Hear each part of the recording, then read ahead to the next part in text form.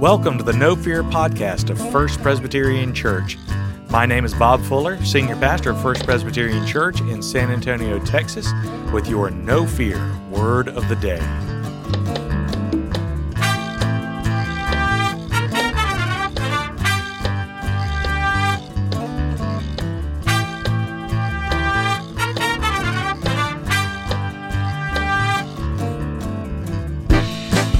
Well, it's great to be with you here again today. Again, my name is Bob Fuller, and I'm the Senior Pastor of First Presbyterian Church in San Antonio, Texas. This podcast is all about courage for daily living in the midst of the COVID-19 coronavirus crisis of 2020. Pastor and author Rick Warren once said that the Bible tells us to fear not or not be afraid in one way or another 365 times. And I've always thought that would be a great foundation for a broadcast about living with courage every day. And so that's the purpose of this No Fear Word of the Day broadcast. In this podcast, we're going to include an update for the congregation of First Presbyterian Church of San Antonio, but we're also going to take a look at our No Fear Word of the Day, one of those 365 passages that talks about God's promises and encouragement in scary times. First, an update. This week, the session, or the ruling council of elders of the church, met to discuss First Presbyterian Church's response to the COVID-19 situation. I've got to tell you, the meeting was thoughtful, courageous, and prayerful. It was wonderful to be in a group of leaders who have dedicated themselves to trust in the Lord our God and to lean on His sovereignty even in one of the most confusing situations our community has faced in some time.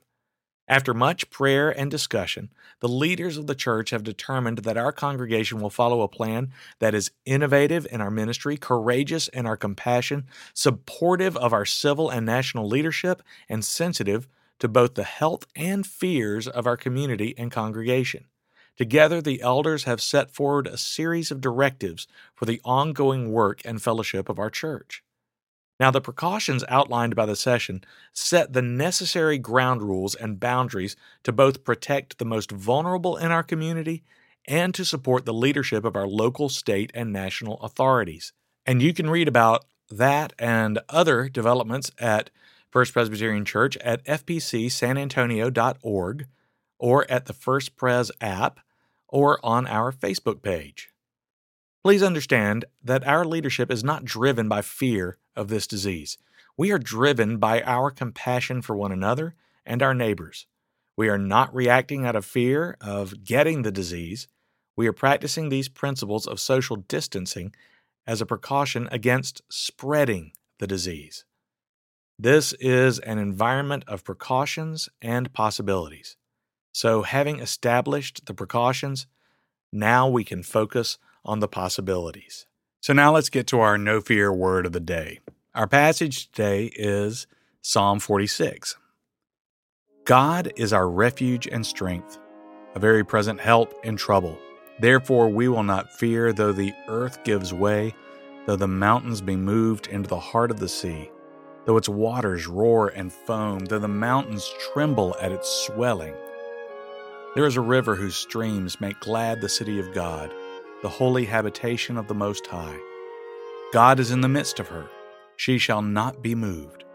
God will help her when morning dawns. The nations rage, the kingdoms totter. He utters his voice, the earth melts. The Lord of hosts is with us. The God of Jacob is our fortress.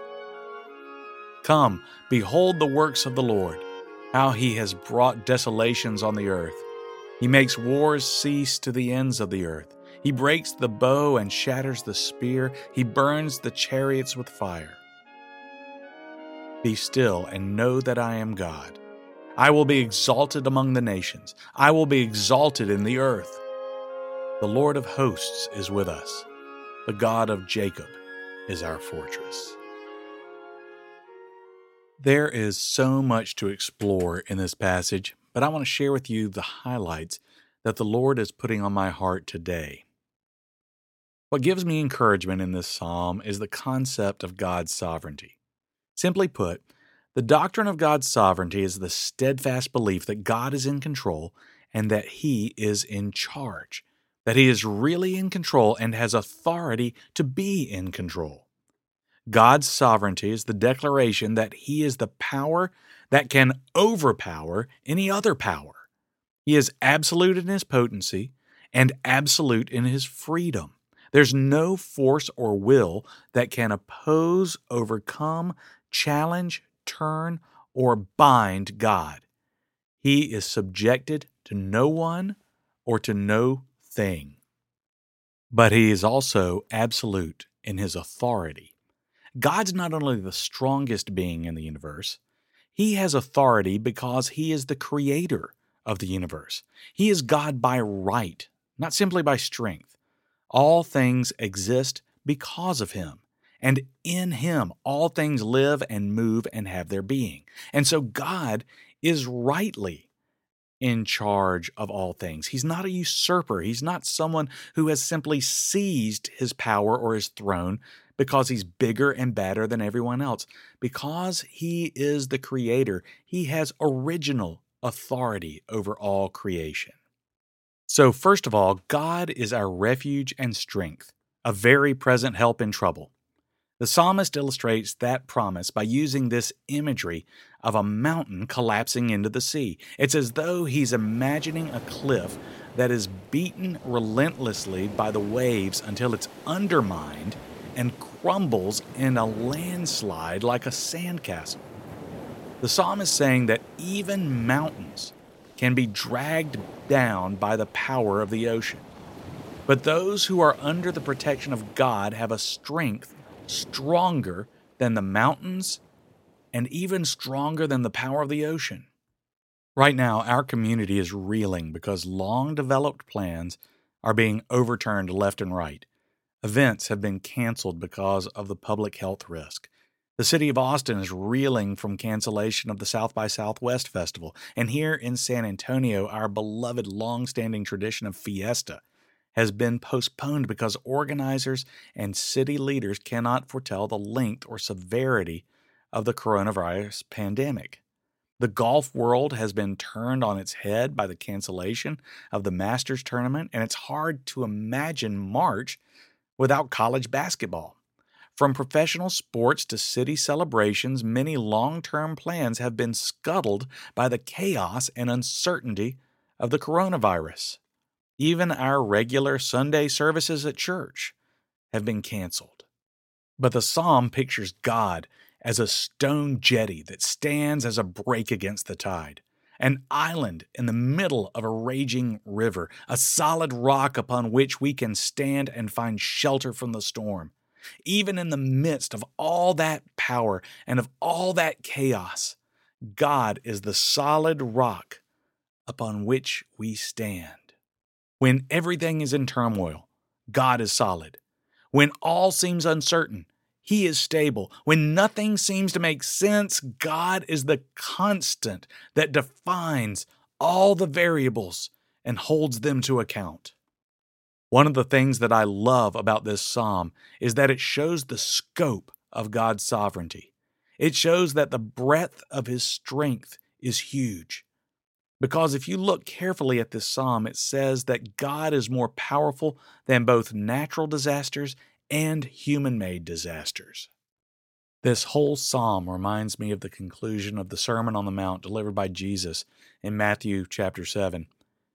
In that passage, Jesus compares God's solid promises to the shifting sands of life. Matthew 7:24 through 27.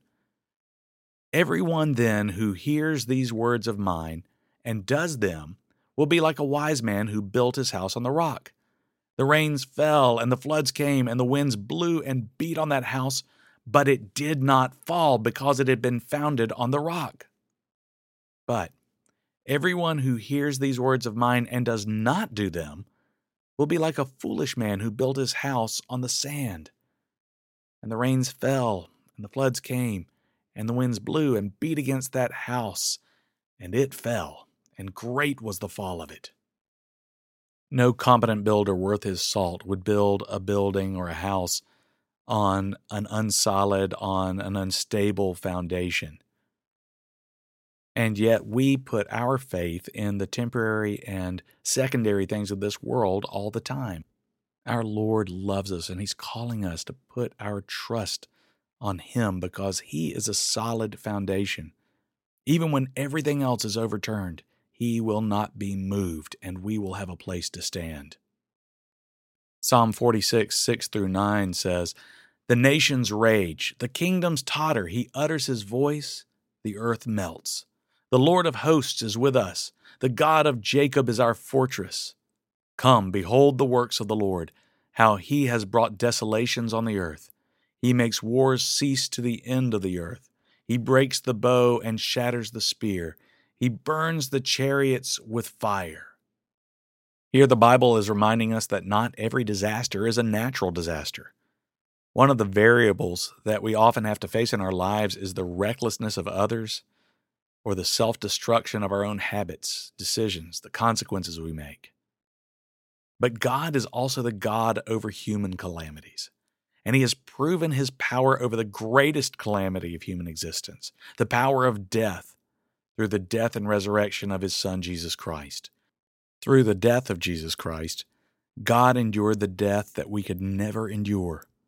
And through the resurrection of Jesus Christ, God proved that He has total supremacy, total power over life and death. Through the passion of His Son, Jesus Christ, God has shown us how much He loves us, and He's shown us how far He is willing to go to prove that love to us by sacrificing His own body and blood. God is the only existence, the only being that can stand against every other force of nature or humanity. And because God is sovereign, we can take refuge and peace in His presence, knowing that there is nothing that can oppose His will and His love in our lives. Dr. Ben Lacey Rose was a mentor of mine and a predecessor in a church that I served before coming here. Dr. Rose was a combat chaplain in World War II and served with Patton's Third Army in Europe. One day, he recounts, the shelling was so bad that he had to hide in a hand-dug slip trench. And it was so crowded that he was lying literally with one man at his head and another at his feet as artillery shells blew away the landscape around them. When the shelling stopped, he got up only to discover that both the man at his head and the man at his feet had been killed by shrapnel. It was a vision that changed his life. That moment changed his life. And in his memoirs of that day, he wrote this. He said, "When the shelling stopped after 10 or 12 rounds, I realized that I had cupped my hand over my nose and mouth to keep out the dirt and the grass. As I looked at my cupped hand, the thought occurred to me, I'm in the palm of God's hand. So I said to God, Lord, I place myself in the palm of your hand. When you are ready to take me home, just fold your hand and take me to yourself. But until then, I'm in the palm of your hand."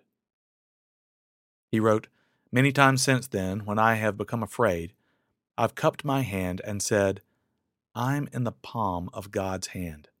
Nothing can harm me until He says yes.